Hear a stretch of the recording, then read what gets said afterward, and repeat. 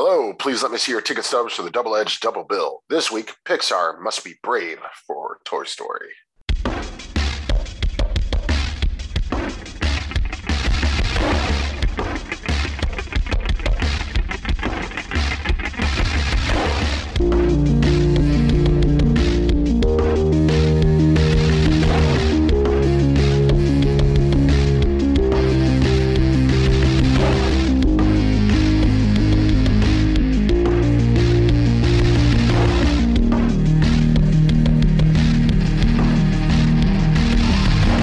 Each week, Adam Thomas and Thomas Mariani will come to the table to discuss the randomly selected yin and yang of a double feature. Then, both will have to pick a number between 1 and 10 in order to seal their fates for the next episode. One will have 2 good movies, the other 2 bad ones.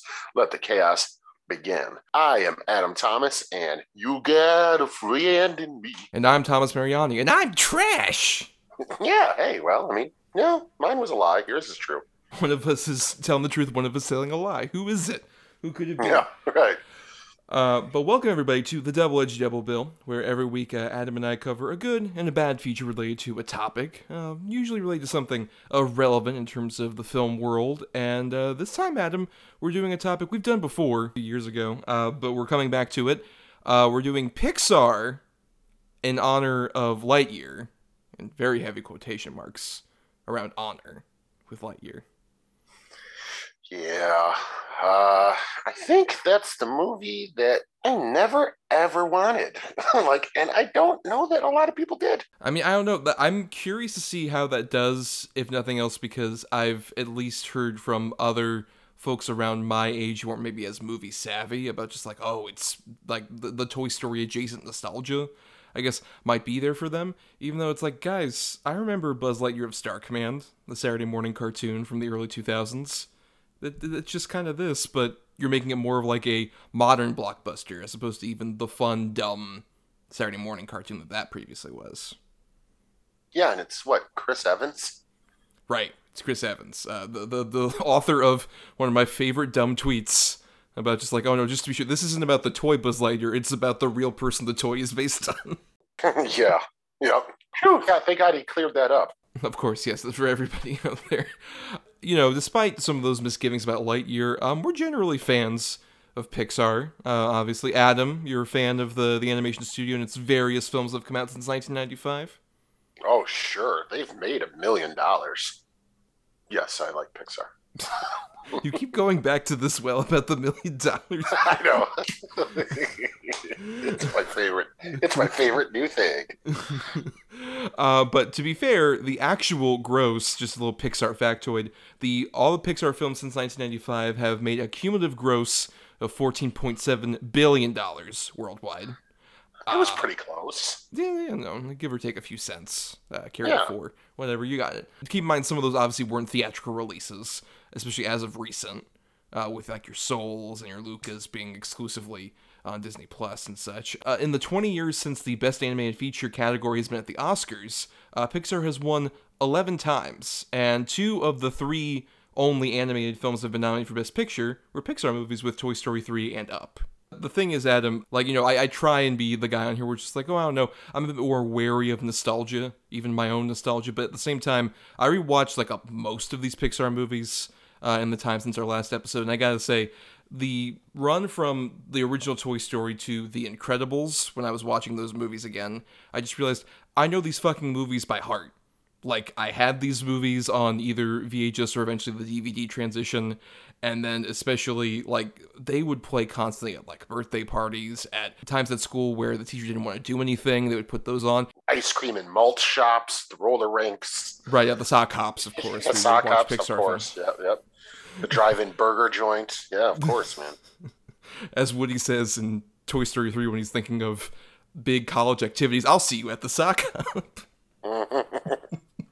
But yeah, no, those movies I know so perfectly. And then even the ones that came after, they have mostly been quite good. I will admit that I think around 2011, when you get, your Cars 2s, you start getting the big sequel, prequel stuff at that time, and it becomes more of a darker, murkier period for Pixar. But I would say as of recent, with particularly this year's Turning Red, I'd say Pixar has been a bit more of an upswing than they have in previous years, a bit more consistency. Yeah, I definitely agree. I mean, probably since Soul came out, they've been pretty much. I mean, I've liked everything they've put out. Soul, Luca, Turning Red, obviously. That just they're definitely sort of hitting a second stride, baby.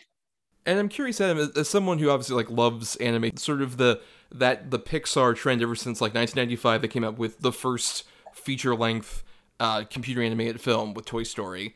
And then from there, we've had a lot of imitators, and we've seen sort of like the fall of traditional animation. Do you think Pixar maybe hurt animation a bit more than we give credit for, or do you think it's just more a problem of like it don't hate the player, hate the game? I think it's more don't hate the player, hate the game. I mean, when you think about it logically, it was going to go this route eventually. I mean, with the creation of sort of CGI, full CGI realized characters and things like that, it was eventually going to happen. The thing is, you can have both. You could do both. And sometimes when they do both, it really succeeds. So I don't really, hold anything against them. I think they just did what was naturally coming. Yeah, and then even then, like at the time when Pixar was starting up, like the interesting fact is just that Pixar started originally as just like a software company, basically, that George Lucas spun out of like his various technological ideas, and then he sold it off to Steve Jobs, who then started getting the ball rolling with some of the bigger like opening people at Pixar, like Andrew Stanton, Pete Docter, a couple people that are still there, and John Lasseter. Yeah. What I really love is the fact that like Pixar has sort of taken more the idea with animation that like Brad Bird, who made The Incredibles, obviously has said this many times, that like animation is not a genre, animation is a medium, and you can make whatever out of that. And even though most of the Pixar movies have stuck to being, very family friendly, they at least at the same time have shown the different range that you can do with like even the computer technology, where from the original Toy Story, they made like this adventure movie, and then all the other ones have had, mixes of comedy, but you get like, these bigger fantasy stories or these superhero stories and anything else. I think they've shown at least that you can be diverse and tell genuinely great stories with this medium that aren't just mainly appealing to kids. It's a thing that can appeal to everybody. I mean, yeah, I agree, but the thing is, it's not like that hasn't been like that for kind of ever at this point with animated movies. I mean, all the original Disney classics and everything. I mean, I agree with him that it's not a genre, it's a medium. But I think, I mean, honestly, for the most part, unless we're talking about like Japanese animation or, there are some adult animated, but for the most part, when you think of animated movies, don't you think of family-friendly movies? I think Western-wise, yeah, that tends to be the case. But even then, Pixar was like very adamant about like changing what animation was to the point where like when Tom Hanks got hired for Toy Story, he's like, I don't know why you want me to do an animated movie. I can't sing. Things were so specific, like the Disney musical aesthetic, that Pixar even changed it to that degree, where it's like, oh, it doesn't have to be like a thing with at least 5 songs in it that are sung by the characters. Of course, they were sung by Randy Newman on his own, talking about the events that are going on in the film. But yeah, even that, I would argue, was a pretty substantial change in the 90s compared to like most Western animation, because I don't think you have as many films like a Pixar film prior to like that mid-90s era when they started coming up. Yeah, I mean, I guess I gotta fucking agree. Yeah, reluctant agreement, my favorite kind. Fucking hate this shit.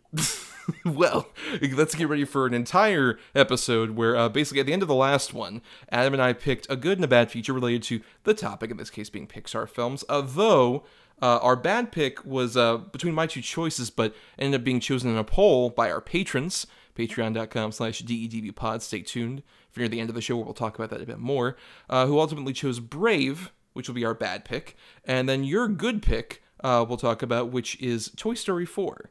But let's go ahead and get into our first feature, Brave. I saw something that day, something I'll not forget. It stands 12 feet tall, his face scarred with one dead eye. I drew my sword and... Chomp! Dad's leg was clean off! Oh, that's my favourite part! In accordance with our laws, the firstborn of each of the great leaders must prove their worth. I want my freedom! But are you willing to pay the price your freedom will cost? Careful what you wish for, my mother would say. What's the worst that could happen?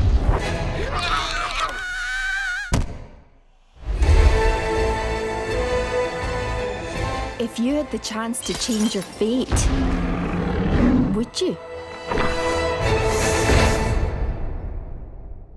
So Brave came out June 22nd, 2012, from directors Brenda Chapman and Mark Andrews, which is kind of a big crucial element of this story, if you're unaware, is that this story, Brave, which is mainly about Merida, who is this princess of this kingdom, who is at constant odds with her mother, the queen, played by Emma Thompson, about, you have to be betrothed off to somebody else from a different kingdom, and they're going to come over here, and there's going to be sort of an event, a game to win your hand, basically. And Merida's more of like an outdoorsy type who likes to, use her bow and arrow and ride around on her horse, is like, you know what, I'm going to play for my own hand, because the firstborn child of a kingdom can play for the hand of Merida. A bit of a feuding point with her and her mother there. And then some magical shenanigans happen. This is basically Pixar's fantasy medieval movie. And the big sort of conflict when this movie was in production was it was originally directed by just Brenda Chapman, who was known before this for being like a big Disney like story person, like worked in The Lion King, and directed Prince of Egypt in the 1990s. And then this was going to be her like first big thing with Pixar. It was going to be a big story about her and her daughter. And shocker that she had issues with Mr. John Lasseter. She left the project because she butted heads with him a lot, and Mark Andrews took over, and that's what resulted in Brave, which I know had a lot of defenders, particularly at the time, but I would argue is one of the more, not necessarily bad Pixar movies, but sort of frustrating. Because I would argue you can see the good movie in there if maybe the main director had been kept on board and actually been able to relay her vision. But Adam, what about your thoughts on Brave? I think you kind of hit the nail on the head. It's I don't want to call it a bad movie. It's just frustrating because the sort of unevenness of the whole thing. Because, I mean, it's gorgeous to look at. The voice acting's all stellar, top-notch stuff. It's high fantasy, and then it's a mother and a daughter, and it's all this stuff. And then you got, like, the squirrely little kids and all that. It just, none of it ever seems to really completely gel together. Which is a shame, because I do think it looks great. I love the character design of Merida with the, the giant curly red hair. It's a really good mess. Yeah. Really good mess. Put on the Blu-ray, baby. I guess I could see that. I think there are good elements to Brave. I think the trouble is just that, like, with a Pixar movie especially, like in the years prior to this, like, keep in mind, this is them following directly up Cars 2, so this is a huge step up by comparison to that, necessarily. But in the larger history of Pixar, what was always so great is even though they were these animated movies that often, animated movies can be dismissed as just kids' fare in a way where it's like, we don't have to work that hard to put together a concrete, like, really well-developed story in the middle of this. We can just kind of, like, throw off whatever and it'll be fine. I don't think that's what this movie is, but it feels like there are so many, like, good cul-de-sacs or sort of, like, plot points, and it's just the connecting material isn't really there. Like, I really like the opening bit of this movie, where you get a sense of, like, okay, Merida's this free spirit, and she's going around on her own, and that conflicts with her mother, and even, like, her father he's supposed to be the king, who is the ultimate ruler, but Emma Thompson's queen really runs the show, basically. I like a lot of elements of that, and even when, like, the neighboring kingdoms come in, and there's a bit of fun interplay between them, but really, it's just the moment they get to the thing that was not in any of the advertising, the thing I had no idea about until I ultimately saw the movie in the theater, was that Merida's mother, the queen, turns into a bear because of a magical sort of misunderstanding with this spell that Merida gets from a witch who lives in, like, this weird cottage that disappears whenever these wispy things aren't there. And I think that's where it gets kind of, like, frustratingly more just, like, cartoonish in a way that, like, it's an animated film, but it feels like the movie just changes style into more of this, like, wacky hijinks movie, as opposed to this fantasy narrative that had, like, funny character-based, like, humor to it. But then it becomes like, oh, mom's a bear, and she can't move around, because she's way bigger than she usually is. This is so silly, and it's just like, this change doesn't work for me. I mean, yeah, I absolutely 100% agree with you there. It just becomes, like you said, sort of stereotypical, go for the cheap joke animation. Like, oh, she fell down the stairs, but she still got her crown on.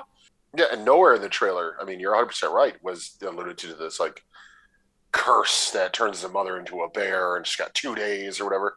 And they're kind of telling that they left that out. Yeah. I get what, on some base level, that twist could end up being, where it's just like, oh, this sort of queen who has this high regality and authority ends up becoming a creature of some sort that doesn't really have that kind of regality. That could be, in theory, a fun idea, but I think the two biggest mistakes are, one, getting rid of Emma Thompson's voice, which anytime you steal lines out of Emma Thompson's mouth, I feel bad about that. But also, that kind of, like, actually having maybe the connection be that, like, oh, she's still human and can talk as a bear, but maybe she's losing that at a certain point, I think could work, because the animation is just mainly done for, like, the slapstick of it. You don't get much of a sense of, like, this character doesn't feel like the same, like, queen character just in a bear trying to, like, move around or whatever, because, like, we got an interesting sense of who she was before this point, in terms of, like, she has more of a command about the kingdom, and she has sort of more of the authority to, like, get all these idiot men in line with, like, what we're trying to do in terms of tradition, and had conflict with Merida. But then when she gets into that, like, regal sort of way and as a bear, it just feels like it's really cheap laughs. And then even then when, like, the whole gimmick should be like, oh, she becomes a bear, so then when Merida's more outdoorsy and shows her how to, like, hunt for fish, like in that one scene, that could work. But then the trouble is, like, wait, so we're encouraging her to become more of a bear. But that's kind of the trouble with, like, the conflict of the stories. We don't want her to turn into a bear because it'll happen, like, at the next sunrise or whatever. So it's like, what exactly is, like, the character arc here? What exactly are we, like, getting out of this? Because by the end of this movie, it's supposed to be, oh, Merida learned something from her mother, and her mother learned something from Merida. And I don't really get that much of a sense of Merida learning anything from Mom Bear. To the degree that when she has her big speech at the hall near the end of the movie, it's just like, I don't know how you would have learned, like, how to do any of this from your mom who's a bear who can't talk. And then at the end, the ultimate, did repairing the tapestry bring her back when the sun hit it? Did her saying, I'm sorry, I love you? Was that what did it? Because in the grand scheme of things, I mean, I guess cursing her to a bear is pretty bad, but you don't get that that's what she's apologizing for. Like, it's almost like she's apologizing for being such a rebellious kid and all that stuff, and it just feels kind of cheap to me. Especially when, like, what she's rebelling against is, like, oh, being forced into a marriage she doesn't want for somebody winning or whatever. Yeah, I think it's okay to rebel against that, personally. I mean, what do I know? But to me, if you're going to rebel, it's a pretty good thing to rebel for. So, yeah, I don't know. It just feels like such a cheap ending. And then you get her little wrap-up speech, and then credit, done. It's just, meh. It feels a lot more sloppy than, like, with Pixar. Like, what I love is just seeing how intricately those stories flow to, like, where, in theory, like, that moment you're talking about where it's like, oh, the tapestry is fixed, but it doesn't fix Mom immediately, should be, like, a big, like, emotional swelling up point. Like, oh my god, this wasn't about fixing the tapestry. It was about fixing their relationship.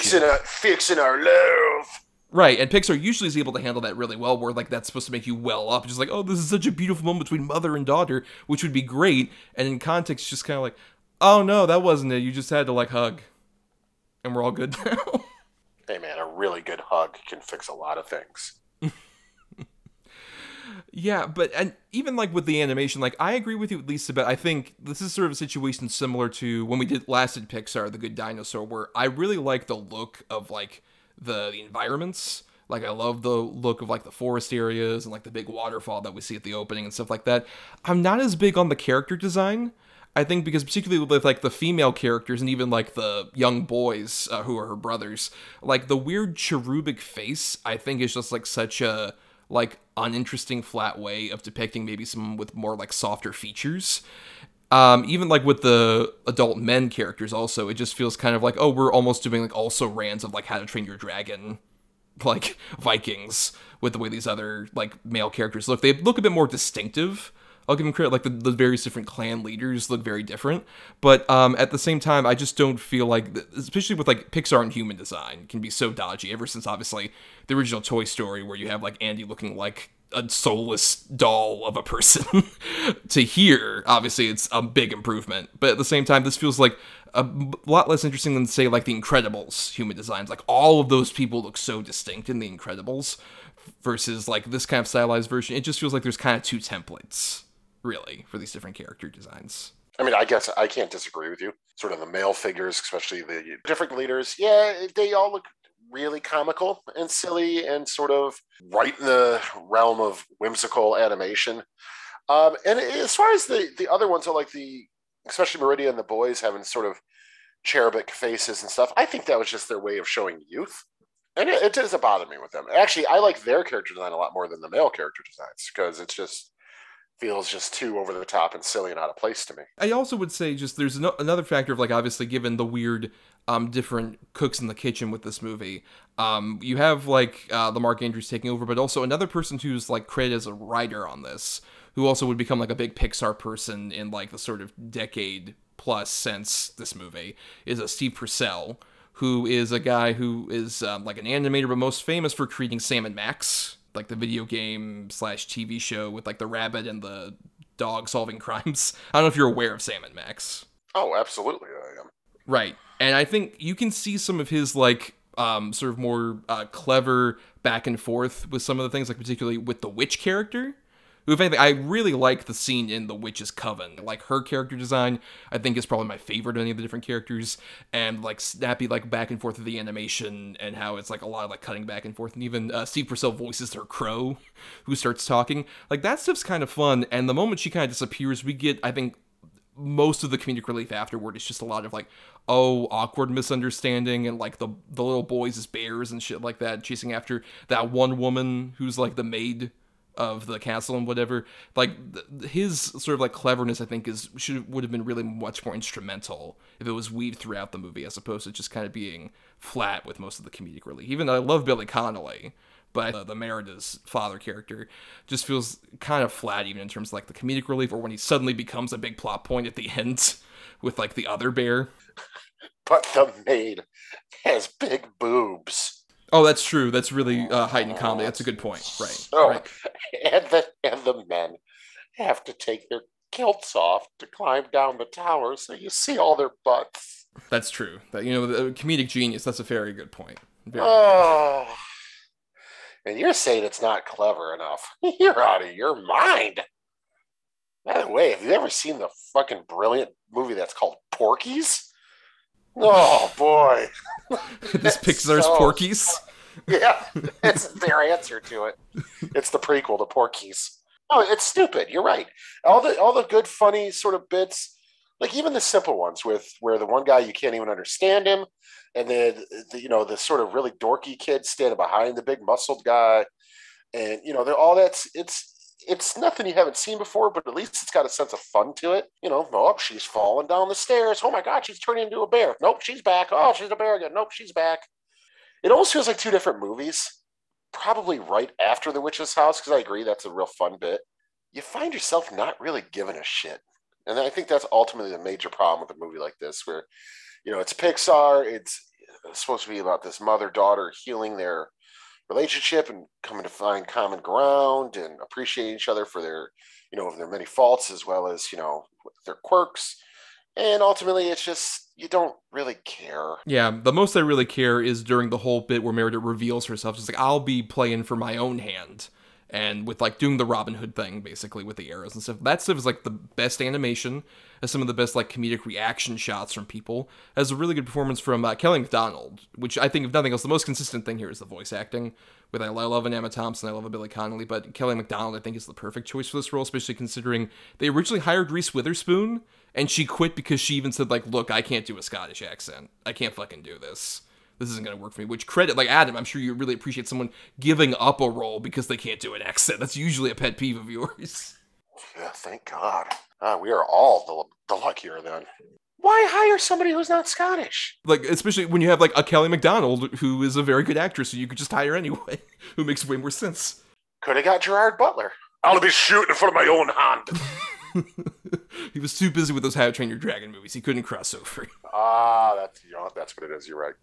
That's the only reason that didn't happen. But yeah, I think it's also troubling because, like, a lot of the sort of press behind this when Mark Andrews took over and the movie was coming out was a lot of just like, look, we want to make this as neutral as sort of possible with, like, we don't want to really present gender into this dynamic. And that feels like so weirdly frustrating when you watch the movie, and that is very clearly set up with that opening bit. So much of, like, inherent, like, gender politics are put into that element with how much, like I said, the queen is, like, sort of taking over, and Merida has more of, like, a traditionally masculine interest. And that kind of setup would make, I think, in theory, a great sort of Pixar twist on the sort of Disney princess movie.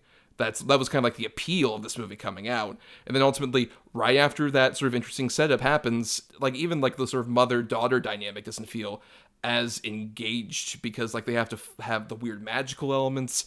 And like we mentioned vaguely, like this other bear, that is such a weak-ass villain thing, which is like, oh, by the way, there's this old bear that you saw at the opening, and then you found out his backstory. This backstory about this like prince, turns out it's like actually this bear or whatever. The fact that it is so ingrained still in like, oh no, this story about like some past prince's problem that's put onto like a queen character, it feels like, once again, like there's could be an interesting sort of gender dynamic play that's going on here, but it feels just more like really lazy sort of connecting the plots. We're just like, no, we're going to remove any of that interesting mother-daughter stuff. It's all about, can she not be a bear?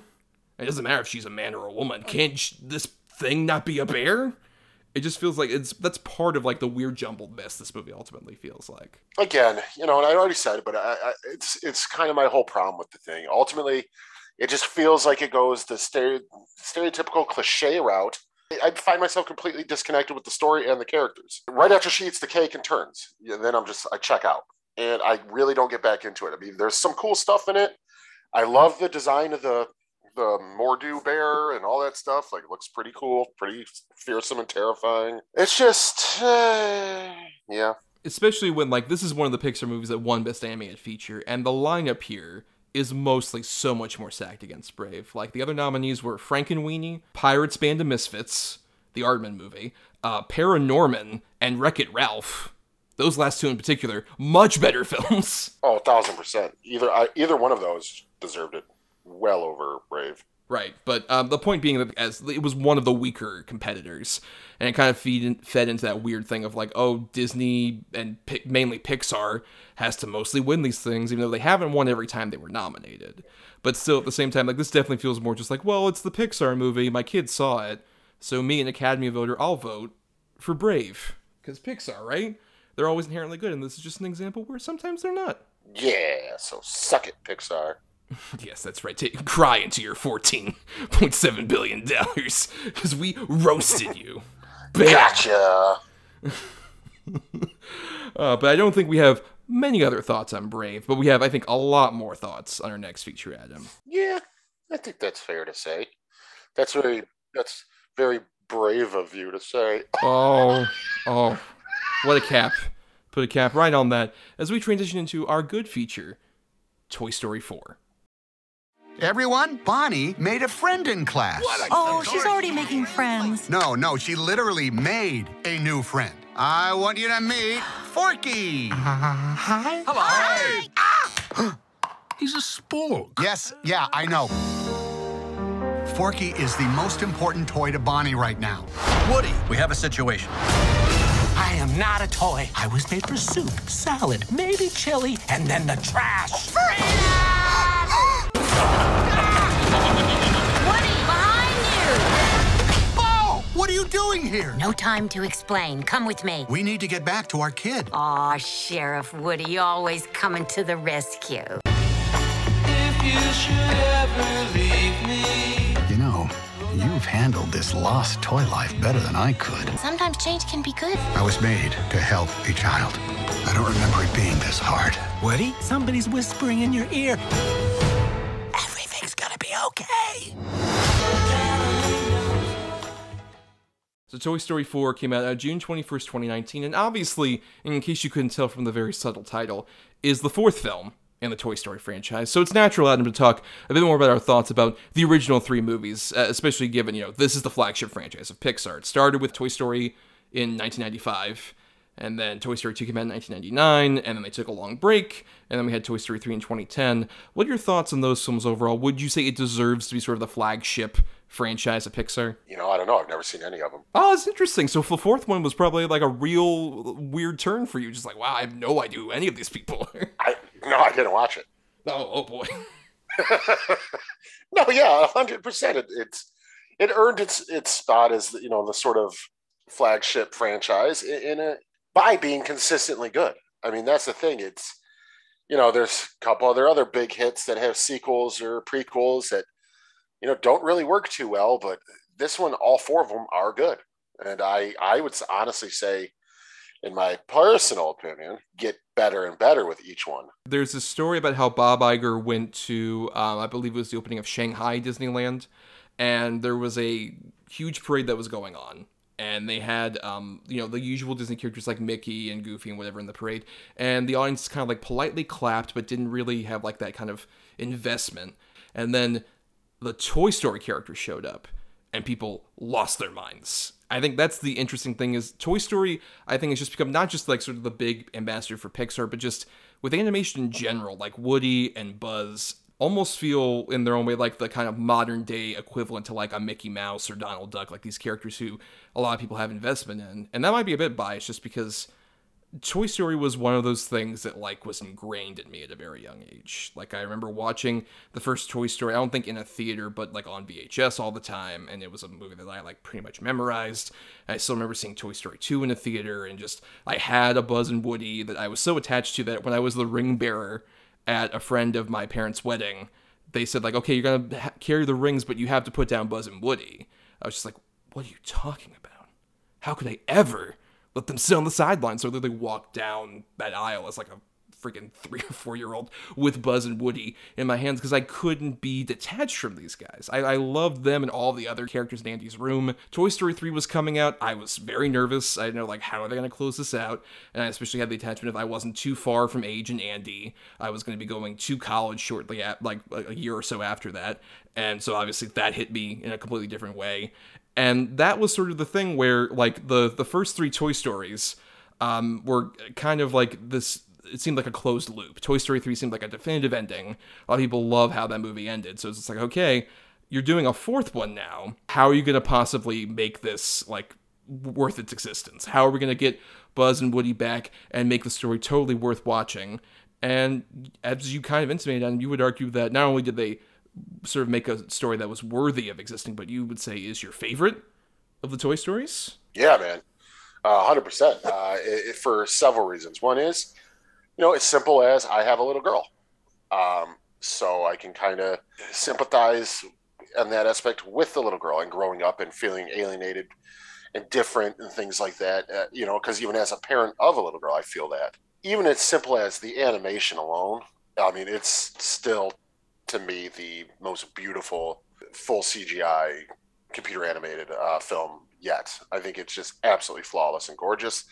Then you get fun stuff like Duke Kaboom, which is great. I love you'd be hard pressed to even call her a villain character. Forky trying to get in the trash all the time, great, hilarious. I just think the movie works on literally every level. Well, yeah, in the lead up to this, I was definitely kind of worried with like Toy Story 4 coming out. It was just like, okay, what's going to be the big hook? And I think Forky is the big thing where like with these other 3 Toy Story movies, their sentience has never really been acknowledged until now. Sort of like, they're these toys that come to life whenever like somebody looks away. All of a sudden, like, everybody gets up and then, oh my God, Andy's coming back in the room, and they gotta like stop walking and talking. I just love the idea of like Forky being this creature who was not made to be a toy. And Bonnie, along with the help of Woody in the kindergarten class, making this out of like popsicle sticks and a spork, creates life with like just putting her name on his feet. And then immediately he's just like, oh my God, I'm alive. Why am I alive? I'm trash. I need to be thrown away. I can't have that. And I like the conflict where Woody's main thing is obviously just trying to keep Forky alive for Bonnie, but also instinctively he knows, just based on what we know from like Toy Story 3, that like you're going to be incinerated and we're not going to be able to get you back. I can't have you go into the trash. So just the animation of like Woody constantly going like back and forth, getting Forky out is so fun. If anything, like my biggest trouble with this movie is I wish Forky's sort of arc to become, that realize like what being a toy actually means, and that it can be a good thing, and he wants to be Bonnie's toy, didn't happen so early in the movie. I kind of wish that was sort of like a thing that he started to realize more toward the end, as Woody also starts to realize like what a toy can actually mean at the same time. Because I think the big incentive for this movie really is just that Woody completely like gets a new lease on life in a way that I find so endearing. It's just like Woody being able to realize that like, oh, I don't have to just be tied to a single child. I don't have to be just in one simple room for the rest of, her childhood or whatever. I can be a roaming free person thanks to the help of Bo and stuff like that. I just wish that, Forky didn't kind of have that sort of epiphany like at the end of Act 1 of this movie, basically. I mean, yeah, I That is true. I do agree with you there. I think it might have served the story just a little bit better if they would have just kind of had, not necessarily end with Forky's sort of realization or acceptance of what he now is or something like that. But I do think they got to it a little too early as well. I mean, it's still a great moment and everything, but I feel like once that moment happens, then the focus just kind of goes back to, the original characters, the OGs. And it's like, that's great. They're all lovable characters. We love them, obviously. But I think Forky's sort of growth or journey could have been stretched out a little bit, for sure. Yeah, especially when, like, there's plenty of fun stuff still with Forky. Like, I love the animation on Forky, particularly the whole scene where him and Woody are, like, walking down the road, and his awkward walking with his popsicle stick feet is, like, such a funny bit, and even, like, the sound just simply of, like, the popsicle sticks going up and down. And Tony Hale's voice is so good. It's just like, oh, so what are you, Forky? Trash! I need to be thrown away and stuff like that. It's so fun. Or even him realizing things like later on with the whole, like, oh, you need to go over to the merry-go-round. What's a merry-go-round? It's like the thing with the horses and the lights. Oh, a carousel. Yes, a carousel. Just he has these weird untapped bits of knowledge that you wouldn't expect out of him. He's a really fun, really different character for like all the various. I would say that this movie overall, with Forky and some of the other people, like you even mentioned Duke Kaboom or Ducky and Bunny, I would argue since Toy Story 2, this one has had the most interesting new characters in terms of the toys and stuff. Oh yeah, definitely, for sure. I mean, part 3, I mean, they were fine, but like Lotso and all that, like, okay, yeah, but no, this one, yeah, Forky's amazing. And I just, like, I love when he first comes out of the backpack even, and they're like, oh my God, why are his arms so long? Like, and he's just immediately trying to throw himself away. Like, it's so fucking funny, and you kind of feel bad for this weird spork with popsicle feet. Like, it's insane what they get out of that. I mean, like you said, he's a piece of trash, and yet you end up falling in love with it, and sort of everybody else in the movie does too, along with the viewer. I don't know, man. There's something about this, the way this movie even ends, with Woody and stuff. I want to get to that. I think it's a very crucial thing. I want to definitely get to that. But so, who would you say is your favorite of the like new characters they introduce? Well, Duke Kaboom for sure. I just think it's such a fun character. I mean, obviously it's a play on the old Evel Knievel stunt cycle toy and all that, but he's so fucking fun. And I love that it's just Keanu Reeves being Keanu Reeves. He doesn't even try to disguise that it's him. Like, it just works perfectly. Particularly the way he says, Rajon, referencing his boy who abandoned him after, it's not my fault, the commercial lied. It's just a commercial. And the way that he's posing, which I found out was apparently a thing that he came to after, like, he looked at the character model before the first voiceover session. He's just like, he should do, like, poses. And he would do a lot of, like, the posing while he was voice acting in the booth. And so they just went with it. And that's so funny, especially, like, when he's just doing, like, a bunch of who on the motorcycle and just going all over the place. It's so fun. The way that they just handle, like, even the toy physics in these movies has always been so great with, like, him or even, like, Ducky and Bunny, voiced by Keegan-Michael Key and Jordan Peele, who are so, like, fun vocally, but, like, the contrast where Duke Kaboom is, like, has the limited articulation versus you can tell that, like, with Ducky and Bunny, they have clear, like, carnival toy stitching and stuff like that, where just, like, they look like cheap toys. Like, all the toys have very distinctive looks and feels to them that makes it, like, so fun, even with, like, Bo Peep, who we haven't talked about, where, like, despite the fact that she is, like, sort of the adventurer of the group that pops into here, she still feels porcelain. She still has a femininity to her that doesn't, like, extract just because it's like, I'm a tough as nails gal. It's just like, no, she's a human, well, she's a toy who has, like, these emotions and feelings, so she's a full-rounded character. Yeah, absolutely. No, that's always been one of the biggest plus sides of these movies in the animation style, is that every toy feels exact, like even the way in the third one Ken moves, and the way Barbie has always moved, and then Buzz has all these articulations, so he's able to do all these flips and stuff, but then you see, like, Woody running, his arms are just flopping all over the place, and the amount of detail that goes in, obviously, into all of these movies, but I just have always really appreciated even those simple things where, like you said, even with Ducky and Bunny, they're clearly stuffed with that just bullshit, hard, like, cottony fabric. It's not even real cotton. It's just super synthetic, rough, hard stuff. You feel like if you just pulled on the duck's wing just a little bit, that it would just rip right off. It just works perfect. And they are great additions too. And Hendrix does a really good job too. As Gabby. Great job. And like I said, they paint her as the villain in a way, but ultimately they give her a redemption story too, because her backstory is super sad. And you end up feeling bad for her as a character and things like that. I mean, that's why this movie works to me on so many levels. There's really no definitive villain. It's just kind of all these weird ragtag group of toys kind of coming together and figuring out what it means to be what they are in all in different ways too. They all sort of come to a different conclusion, but it works specific for them. I don't want to call it a coming of age tale. I guess it kind of is, but sort of just like a self-referential tale. And I just think it's handled expertly, especially under the guise of it being Toy Story 4. Well, I wouldn't say necessarily it's as much coming of age, because what I like about almost like with like the Toy Story movies, you have like the first one feels kind of like getting adjusted to having a younger sibling with like the Woody Buzz dynamic. Then with the second movie, it's a lot more about like, oh, hey, I'm like a parent basically to Andy, but like I realize that like even though I'm in the middle of his childhood, he'll eventually leave and go off and I won't be there for him. And then obviously the third movie is a lot more about that, where it's like your kid leaves the nest or whatever. And then by the fourth one, it's sort of about, well, Woody tries to still have that parental role with like a Bonnie, but he realizes like he doesn't have that place anymore in Bonnie's like play environment. Basically, he's just like not that person anymore, and he feels like, oh, if I am in this play environment, I have to be that. So if he can't be that, then like what am I necessarily? And then he comes to realize like, well, you don't even have to be like that kind of play toy. You can be like a Bo, where you're able to play with like, you know, kids in the sand and stuff like that, but you can go around and actually help other like sentient toys, not just like, you know, find a kid, but also like find a purpose, find anything. And that can be like a totally different path for you as a toy versus just being stuck to one particular kid. And I think that's the biggest reason this movie has to exist, is just the fact that it gives Woody more of like a complete arc, instead of just being like at the end of the third movie, everything's done just like, well, I'm with a new kid. But it's like, well, then the cycle keeps going. As opposed to like, well, I'm doing a very different life change for me that totally works. It feels almost just like, and he's like post-retirement. And he's just like, you know what, let's see what my life can be after I give up that job as a toy and throw away my sheriff's badge, literally, at the end of the movie. Yeah, and you can't tell me it doesn't hit you in the fucking feels every time. You know this is the last time you're going to see this character.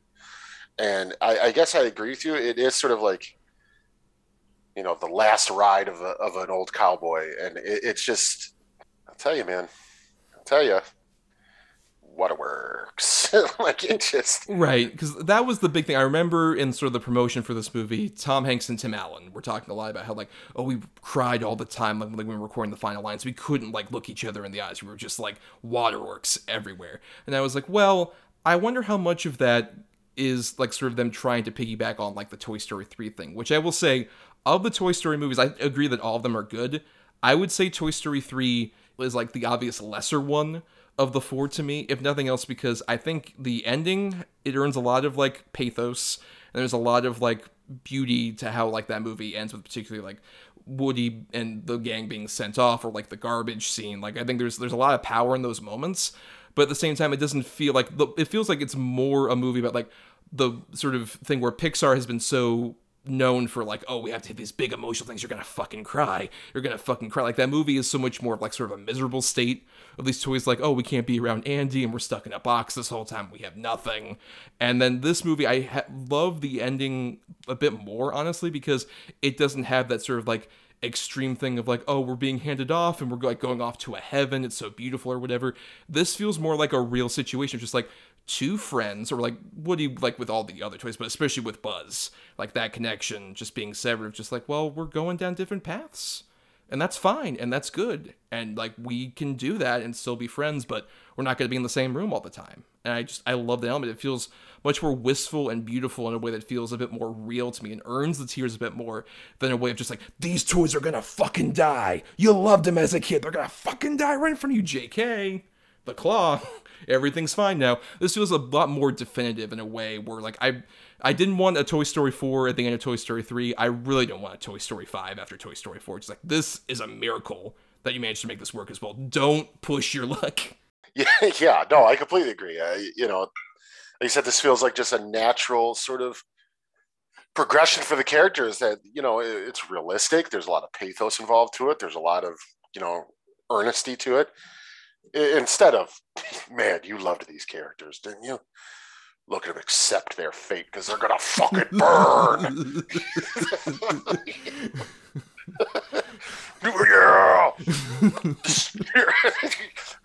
Fucking Megadeth playing in the background.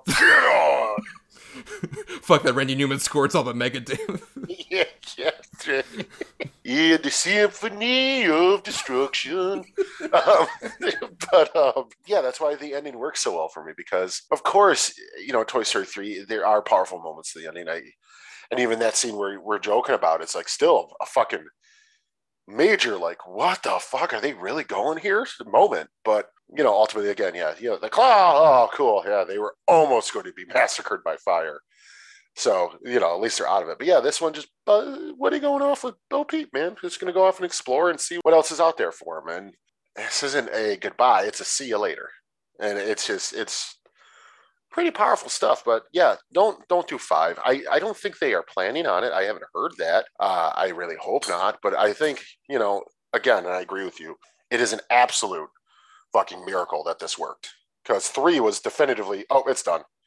Like, they're totally done. Now they're with Bonnie. They're basically, like you said, kind of in their personal type of heaven. Good for them. It's over. And then to find out they're doing 4, I'm sure you and most people are like, how the fuck? What is going to happen now? I mean, especially when the initial sort of rumblings were from when Mr. Lasseter was still with the company, talking about like, I want to make a romantic comedy between Woody and Bo Peep. That kind of reminds me of My Love with My Wife. And it's like, Oh, boy. Yeah, by the way, we're going to replace John Lasseter's name with, and then also Mr. Black. But no, yeah, this shouldn't have worked. This movie should not have worked and been as successful as it was. And I'm not talking finances, I'm talking just story-wise and emotional-wise and character-wise. I mean, and yet, I mean, honestly, other than maybe stretching out the Forky thing and moving it to the, closer to the mid of the third act, I wouldn't really change anything about this movie. I think it's the perfect send-off, which I thought 3 already was. But now that you see this one, you're like, oh no, this is the way to do it.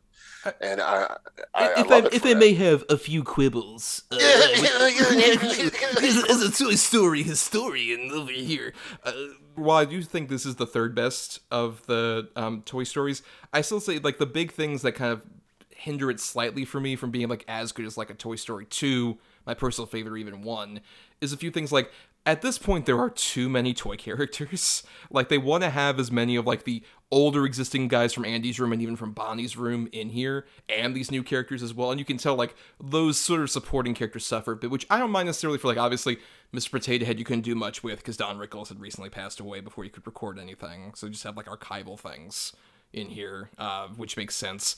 But the biggest one for me is just, I hate how Toy Story 3 and 4 have no idea what to do with Jessie, who was my favorite of the characters that weren't introduced in the first movie at all. I love Joan Cusack as Jessie in Toy Story 2. I think it's such a great character.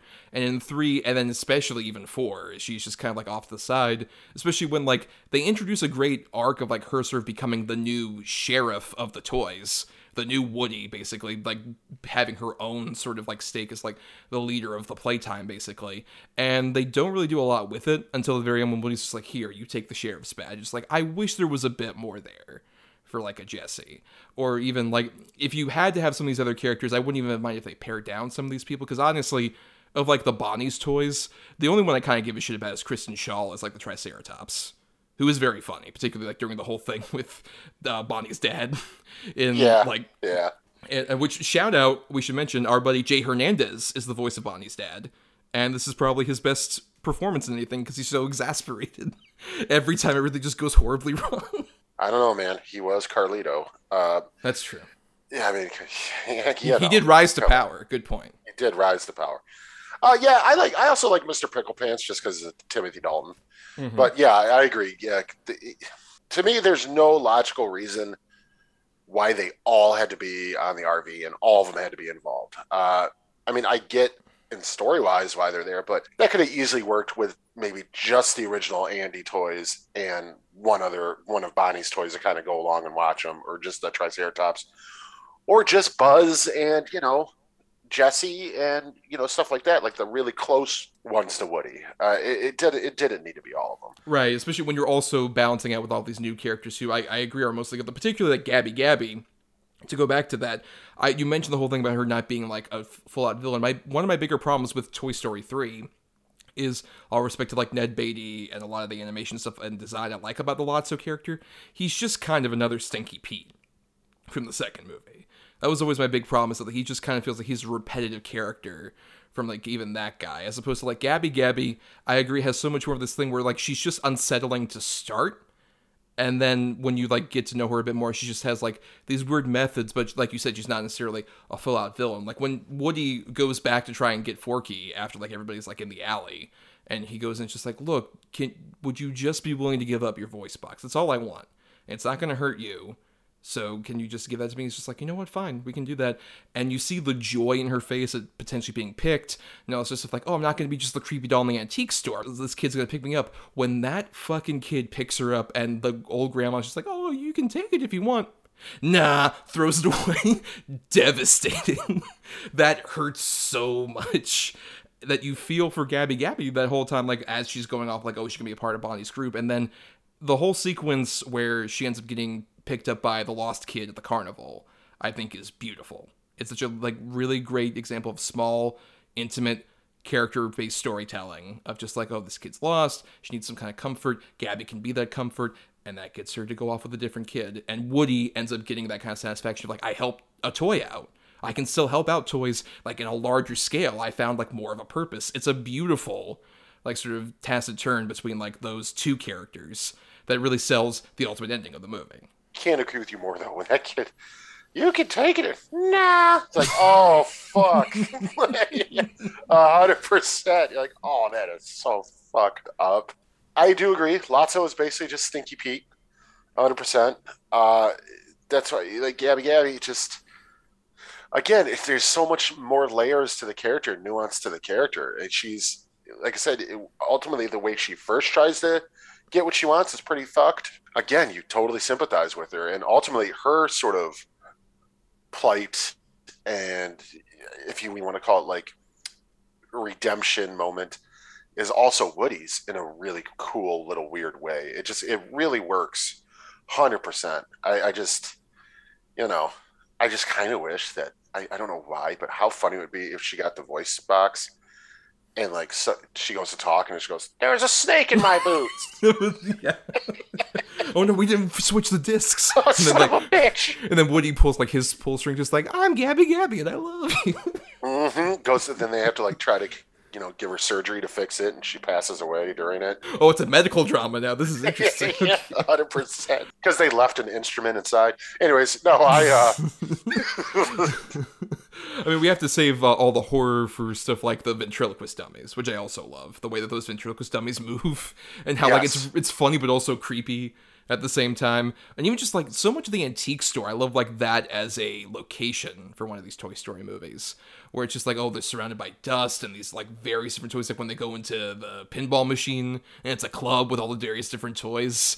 It's such a funny, like clever gag. And even like the look of that fucking cat in the antique store, like you want to see like the full breadth of Pixar's animation history. Compare that cat to Sid's dog from the first Toy Story, and it's just like a massive evolution. Like that cat almost looked fucking real by comparison to the weird like polygon shapes of that fucking Sid dog. Whatever that thing was, I don't even know if that was a dog. But even compare the dog from Toy Story 2. Andy's dog to that cat. I mean, it's miles and miles better. Like, did they superimpose a real fucking cat into this movie? And if so, why? But it's fucking. I love the whole antique store and all that stuff. It's just what a great little bit. And particularly even like the lighting on like whether it's that cat, but with like the sun coming in, or particularly when Bo goes up and she has like all the lamps, and it's just like, this is my favorite part of the store.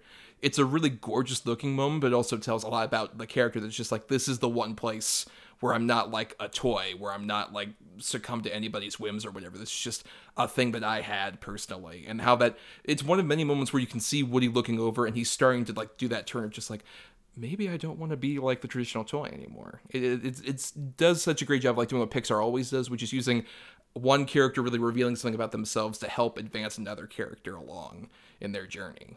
Yeah. But before we get to final thoughts, I also will say, I think another big thing that makes this better to me than Toy Story 3 is I think it's a much funnier movie. Like, there are so many great little bits and pieces of gags. Like, what would you say is your favorite sort of like gag moment in this movie? I mean, honestly, my favorite stuff in the movie, 100%, my favorite recurring joke is just Forky constantly trying to throw himself in the garbage and Woody having to run after him and get him out and throw him up under the bed or, just drop in front of the RV and all that stuff. I just think it's a great, great moment. Although, the bit with the CB radio is fucking hilarious. Well, for me, I would say my favorite sort of gag in the whole movie, it's probably like, it's a lot of the Ducky and Bunny stuff, but particularly them hatching the plans about like, how do we get the key? And she's like, oh, let's do this one. And you cut to like them berating the old woman, like just jumping on her, just like, oh, okay, let's do a different one. And then it's like the baseball goes out and then they attack her again. It's like, okay, we'll do the other long call game. And it's just this long thing of just like the shopkeeper closes up, goes to her home, has a bath, has some wine, goes to bed, and then Ducky and Bunny just show up. It's the weird horror movie lighting. It feels like it's like adapting the Key and Peele sketch format to Toy Story in a really fun way. Yeah, that's great. That is a great call. That's so fucking funny. And then even the ultimate reveal that like they just get it by like she drops the key off right in front of them on the shelf. It's like, we took a while to get. This is so hard. You're welcome, everybody. But yeah, let's go ahead and go into our final thoughts then on Toy Story 4. Adam, your final thoughts on Toy Story 4, and is it not only your favorite Toy Story, but your favorite Pixar maybe overall? It's definitely my favorite of the Toy Stories. As far as my favorite Pixar, I don't know. I mean, that's a hard one. I would have said yes, probably, when I first saw it. But now that I've sort of seen some of the newer ones and gone back and watched some of the older ones, I'd say it sits firmly in probably my top 3, maybe even my top 5. But I don't know that it's my number 1. I really don't know. But I do. I mean, I love it. I think it is, like I said, the best of the franchise. It's so funny and it's got so much heart. It's so genuine and it fucking looks legit. Yeah, to me, like I said, it's a 5 out of 5 for me, 100%. Yeah, I wouldn't go quite as far as necessarily 5 out of 5, but I would say this is one like of the various like Pixar sequels. Like most of those have felt obviously so like unnecessary and why are we bothering with this and what's the real point? And this one I feel like got the worst sort of criticism of that just because of how much people love Toy Story 3. And while I do still like that movie quite a bit, I think like people have like underrated this one quite a lot more, even in like the last 2 or so years since it came out. I just love the fact that with this movie they managed to like really grow a bit more with like the Toy Story universe and what it means to be like a sentient toy for like both the Forky character and Woody. And I think really does a great job of like you mentioned, like having characters who might seem villainous initially but have a bit more complexity to them in a way that I don't think hasn't been done in the last couple Toy Stories necessarily. And while I would still say like Toy Story 2 is close to like one of my favorite pictures, like it's like number 1 or 2 for me in terms of just like I think the way that one balances like the sentimental stuff and the comedy and the just like even with the lesser animation, just like some of the feats they're still able to do for like 1999 at that time. I think that one is like a perfect movie basically.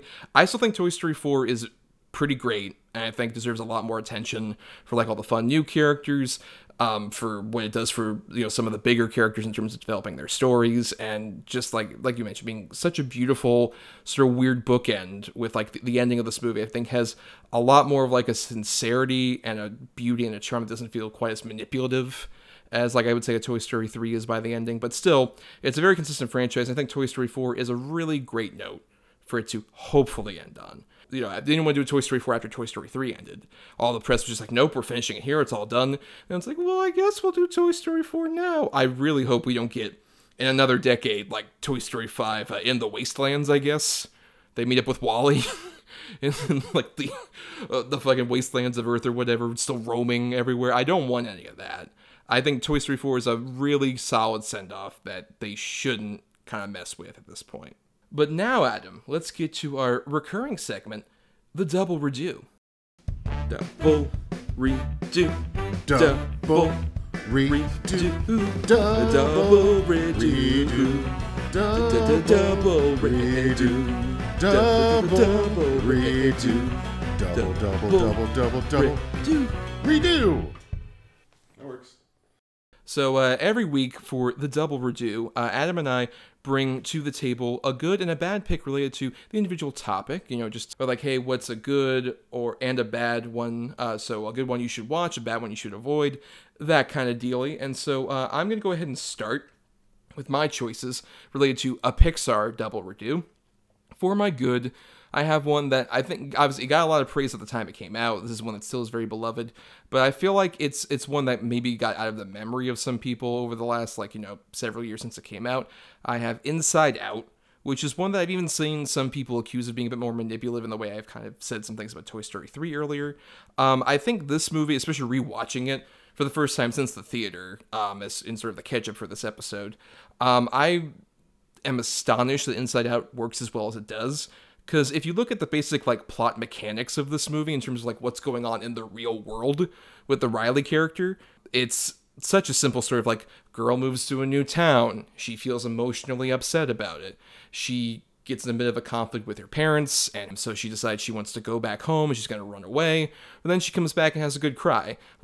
On paper, that is such a base, flat story. But then having the inner emotions have personifications and have such great designs and really great voice actors attached to them, Amy Poehler and Phyllis Smith, Bill Hader, Lewis Black, and Mindy Kaling are so fun as the main group of various emotions in her head, and just the creativity of going around what the various different personality islands or the different memories as orbs and stuff like that, and the ultimate message about what it means to feel mixed emotions even when you develop that as a kid. It does such a great job of making a simple situation that's going on in reality have so much more earnestness and heart and wonder that I just really love. It's so creatively done. Pete Docter, I would say, is my favorite of the Pixar filmmakers, even compared to a Brad Bird, where Pete Docter also did Monsters Inc., this, and Up, and even Soul. And I think that's such a consistent, great filmography that I'm just so amazed at what he's able to do, especially with an idea like this, where it's just oh, let's make emotions into personified characters. How's that going to work? And it works beautifully. Not least of which because of the whole Bing Bong thing. That's so well earned. That could be so crass and manipulative in the wrong hands. But in terms of the story, just feels like it has to happen. It makes sense that it happens, but it's still soul crushing at the same time. Such a great movie. And then my bad is the only Pixar movie I would argue that is genuinely terrible. And obviously this is related to a franchise I think is the least interesting of any of these Pixar franchises. I have Cars 2, where you're following up Cars, which was not my favorite Pixar movie necessarily, but not necessarily terrible, just kind of a forgettable movie. And you make the sort of sidekick who was, used sparingly enough to where I didn't hate him, but make him the main hero, Mater, as voiced by Larry the Cable Guy, and give him a spy movie.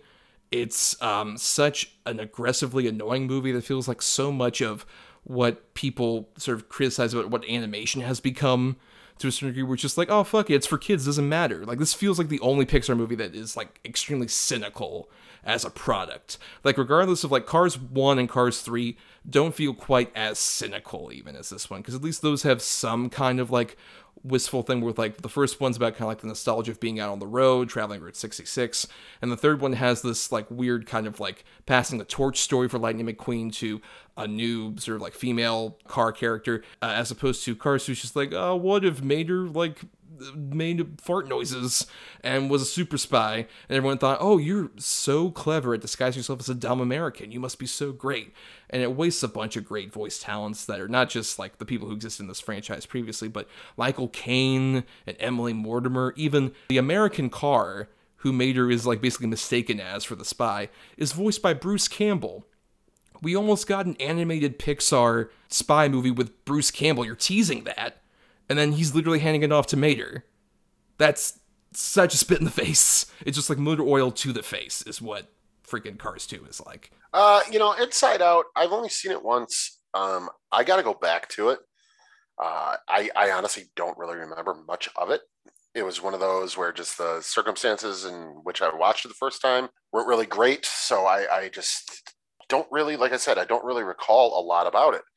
I know you're not alone in saying how good it is and how devastating it is and all this stuff. So there's definitely one I want to kind of go back to when I can find the exact right time, because I'm sure I'm going to be devastated. But yeah, it's definitely one of the ones I really want to go back to. probably one of the few, if not the only, Pixar movie that I've seen once that I would revisit, unlike your other choice, Cars 2, which is just abysmal trash. I mean, it's trash. It's trash. But yeah, I definitely agree. I think it's the worst of their films so far. I mean, a couple of their sequels are don't work, but this one is the main one that feels like just, oh, we're gonna sell fucking shitload of toys. Like that's what this one feels like. This one feels like simply just a marketing ploy to sell little toy cars and shirts and lunchboxes and whatever the hell, hula hoops and Pac-Man video games. I agree with you. Mater was fine in the first Cars movie, which again, I don't like either. But he's fine. He was kind of funny, silly enough. Like, he didn't really dredge on the nerves too bad. And then this one, it's like, oh my God, somebody, put this thing in a crusher. It's just, it doesn't work. It's not funny. Like you said, it wastes Michael Caine and all these other just great actors to just give you an hour and 45-minute toy commercial. And it feels just bleak and cheap. Now, for mine, I have one that we covered on our very first iteration of a Patreon thing we do. I have Soul, which I've recently gone back to and really enjoy. I think it's super cute, super sweet.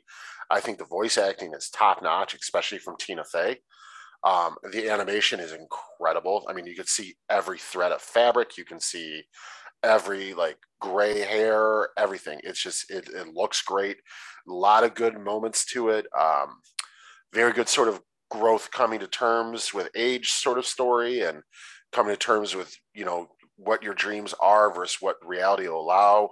I really thoroughly enjoy it. I think the music's top notch in it. Honestly, it's a beautiful movie. I mean, it's not like my favorite, but I think it's one that sort of got lost in the shuffle, unfortunately. I mean, obviously how it came out, why it came out that way, probably a big part of that. But it's also, I'd say, probably like Inside Out or movies like that, it's also not as well marketable. At least Soul isn't. There's stuff in it that kids enjoy, but it's definitely more of an adult story. Hey kids, how do you feel about existential crisis based on death? Right, 1,000%. Hey, give up on your dreams because you're going to die in the subway. Buy a 22 to action figure. Yeah, you're right, 1,000%. But I still think it's a very well done movie. I really like it. I've seen it a couple times now. So yeah, I think unfairly got sort of lost in the shuffle. I mean, of course, COVID, quarantine, streaming stuff, but I think it's one that deserves a watch. And then for my bad, I have, to me, just a sequel we didn't need. I have Finding Dory. I just find it super boring. I find the new cast of sort of side characters that we get just sort of cheap imitations of the fish in the dentist office in the first one. The whole thing doesn't work for me. I mean, the fact that they're driving a car, it's just like, what are we doing here? This is so silly and over the top, which is fine. It's an animated movie about talking, aquatic animals, but it just feels like a cheap imitation of the first one, but it just looks better. And it's like, nah, I'm good. Yeah, I did revisit these recently in sort of the Pixar catch-up. I do like Soul quite a bit. I still have some of my trepidations about it. I think particularly, once we get to Jamie Foxx character in The Cat and Tina Fey inside of his body thing, I think there's some fun gags there, but that feels sort of like the most rote stuff. Just like, it almost feels like an All of Me kind of thing. Just like that kind of like dynamic. I think it still is fun. I think I really particularly like the ultimate resolution of just like what it means to be like, oh, your life wasn't necessarily like you pursuing that particular passion, but your life still has value kind of thing. I think is a really good message. I quite like how that ultimately resolved. Finding Dory is such a fascinating, like almost like weird movie that like it made like $1 billion. Everyone fucking saw it, and no one has really any memory of it as a movie. It's just like, well, it's something that we saw. Like, we all wanted to see the new Finding Nemo movie. All those characters are back, so we have to see it now.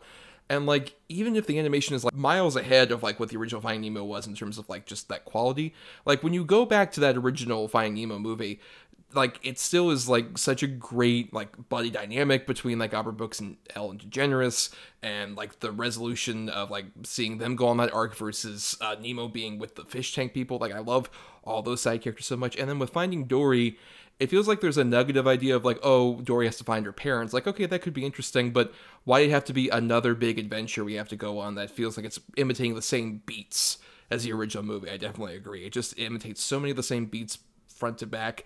And I would say, aside from Ed O'Neill's octopus character, who I think is just, like, really well animated, and I like some of the stuff with him, most of the new side characters or whatever, even I think Marlin in that movie is so much more aggressively annoying than he was in the first movie. It feels like they just really brought him back to, like, status quo. Oh yeah, he's a real dick. Right, as opposed to, like, in the original movie, that's so great, where it's just like, oh, you see that he's, like, so protective, and you get why, because of the motivation at the beginning of the movie. But now it's just like, oh, we have to bring him back, so he's an asshole, and he just doesn't listen, and has all that growth that he had at the end of the first movie is gone. It's a real bummer.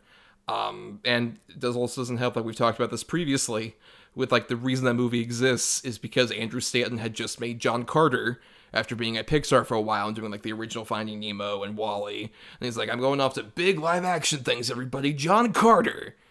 And then slinking back to Pixar to do Finding Dory. It's just, like, such a bummer note. Even more so than, like, Brad Bird from, like, Tomorrowland to Incredibles 2. It is, like, such a step down in a really sad way, because that dude's such a good, like, Pixar story person. Been involved with, like, so many of these movies, doing such a great job. Just like, well, I guess it's back to the same aquarium again, kids.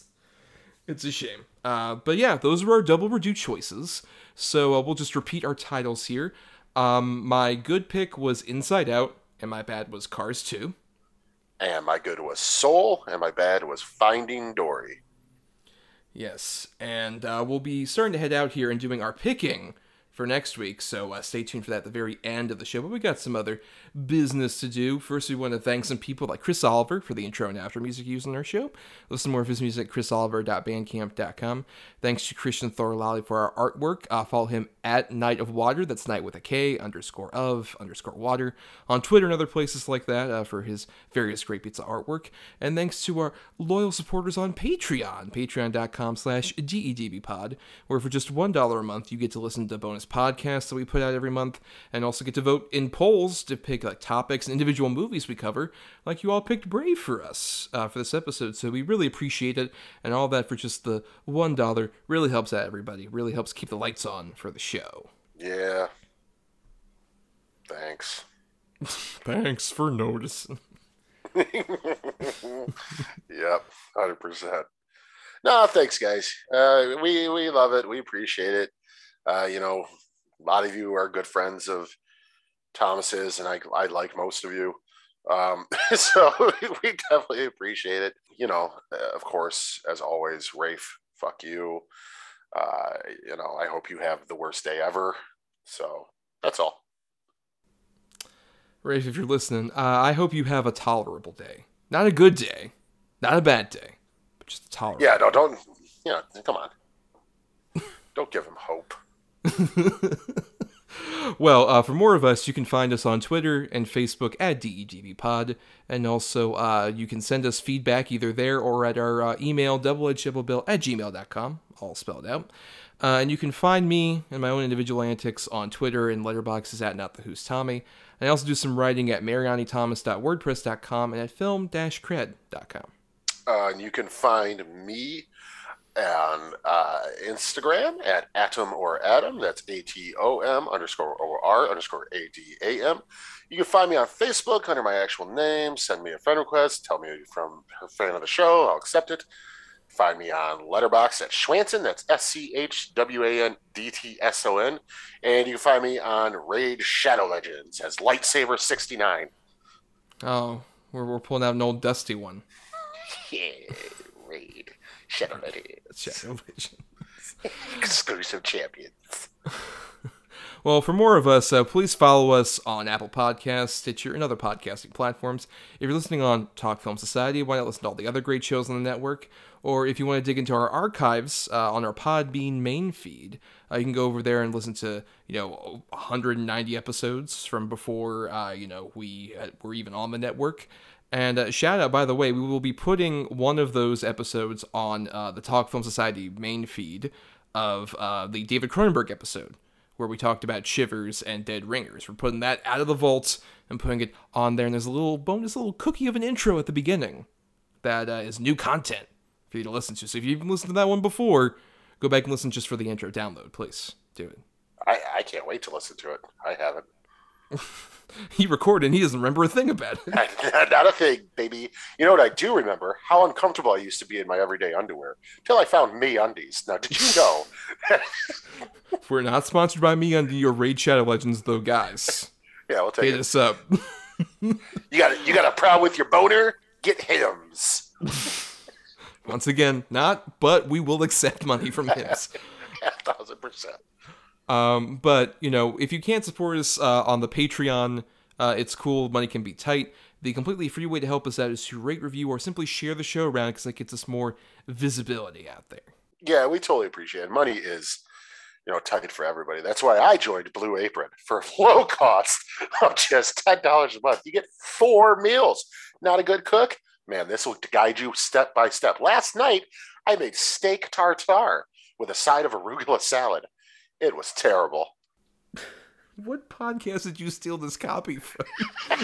No, I didn't. I just made it up. Did you go to Mark Maron's garage and steal his fucking copy?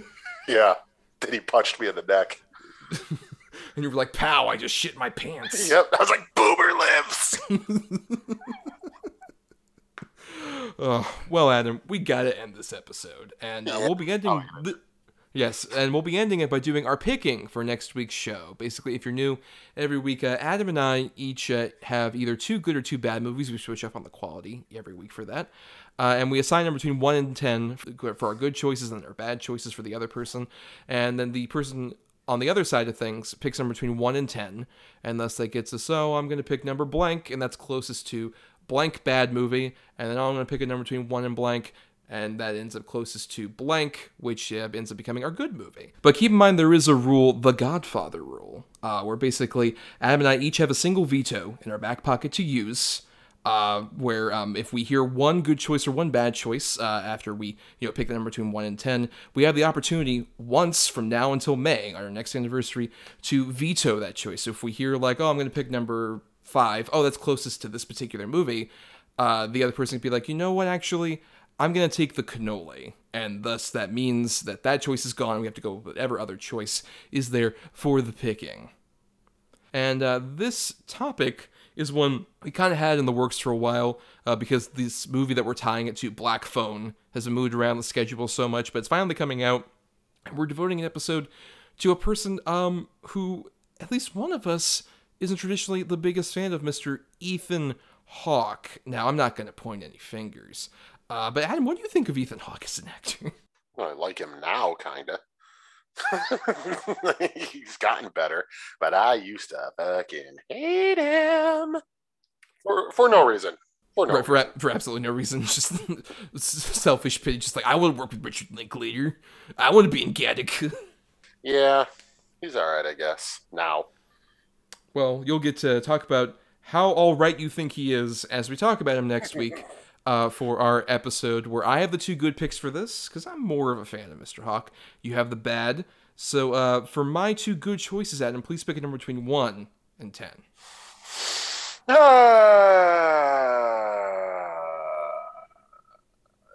go 1. Okay. Actually, at number 1, I have a movie with technically 1 in its title to some degree. I have one of his more recent performances, but one I think he is like so phenomenal, and one that I think he deserved a lot more attention for. I have Ethan Hawke in First Reformed, Paul Schrader's First Reformed. Now, I just recently watched that, and I do have some feelings about it. But good choice. I'm not going to take a cannoli. So what was your other choice? Well, on the opposite side of things, over at number 8, I had a movie I haven't seen yet. I'll probably watch before we do the next episode. But I've heard great things. I have an earlier film of his, Gattaca. That's a good one. I do thoroughly enjoy that movie. So I guess I was wrong about always hating him. You wrong? Never. I know. You're infallible. This completely destroys my entire religious system. I can't believe it. I'm like him in First Reformed now. I know, because you're perfect. You always remember to tell people about the rules of the show and everything. God has left us. Well, now, Adam, for your 2 bad choices, I'm going to go ahead and pick number 7. I have a movie that probably really just sort of confirmed my hatred for him. It is a terrible remake of a decent film. It is the remake of Assault on Precinct 13. Oh, okay. So I have not seen this one. I've seen the original. I dig the original quite a bit. And you've hyped this one down, I guess, ever since like we've met.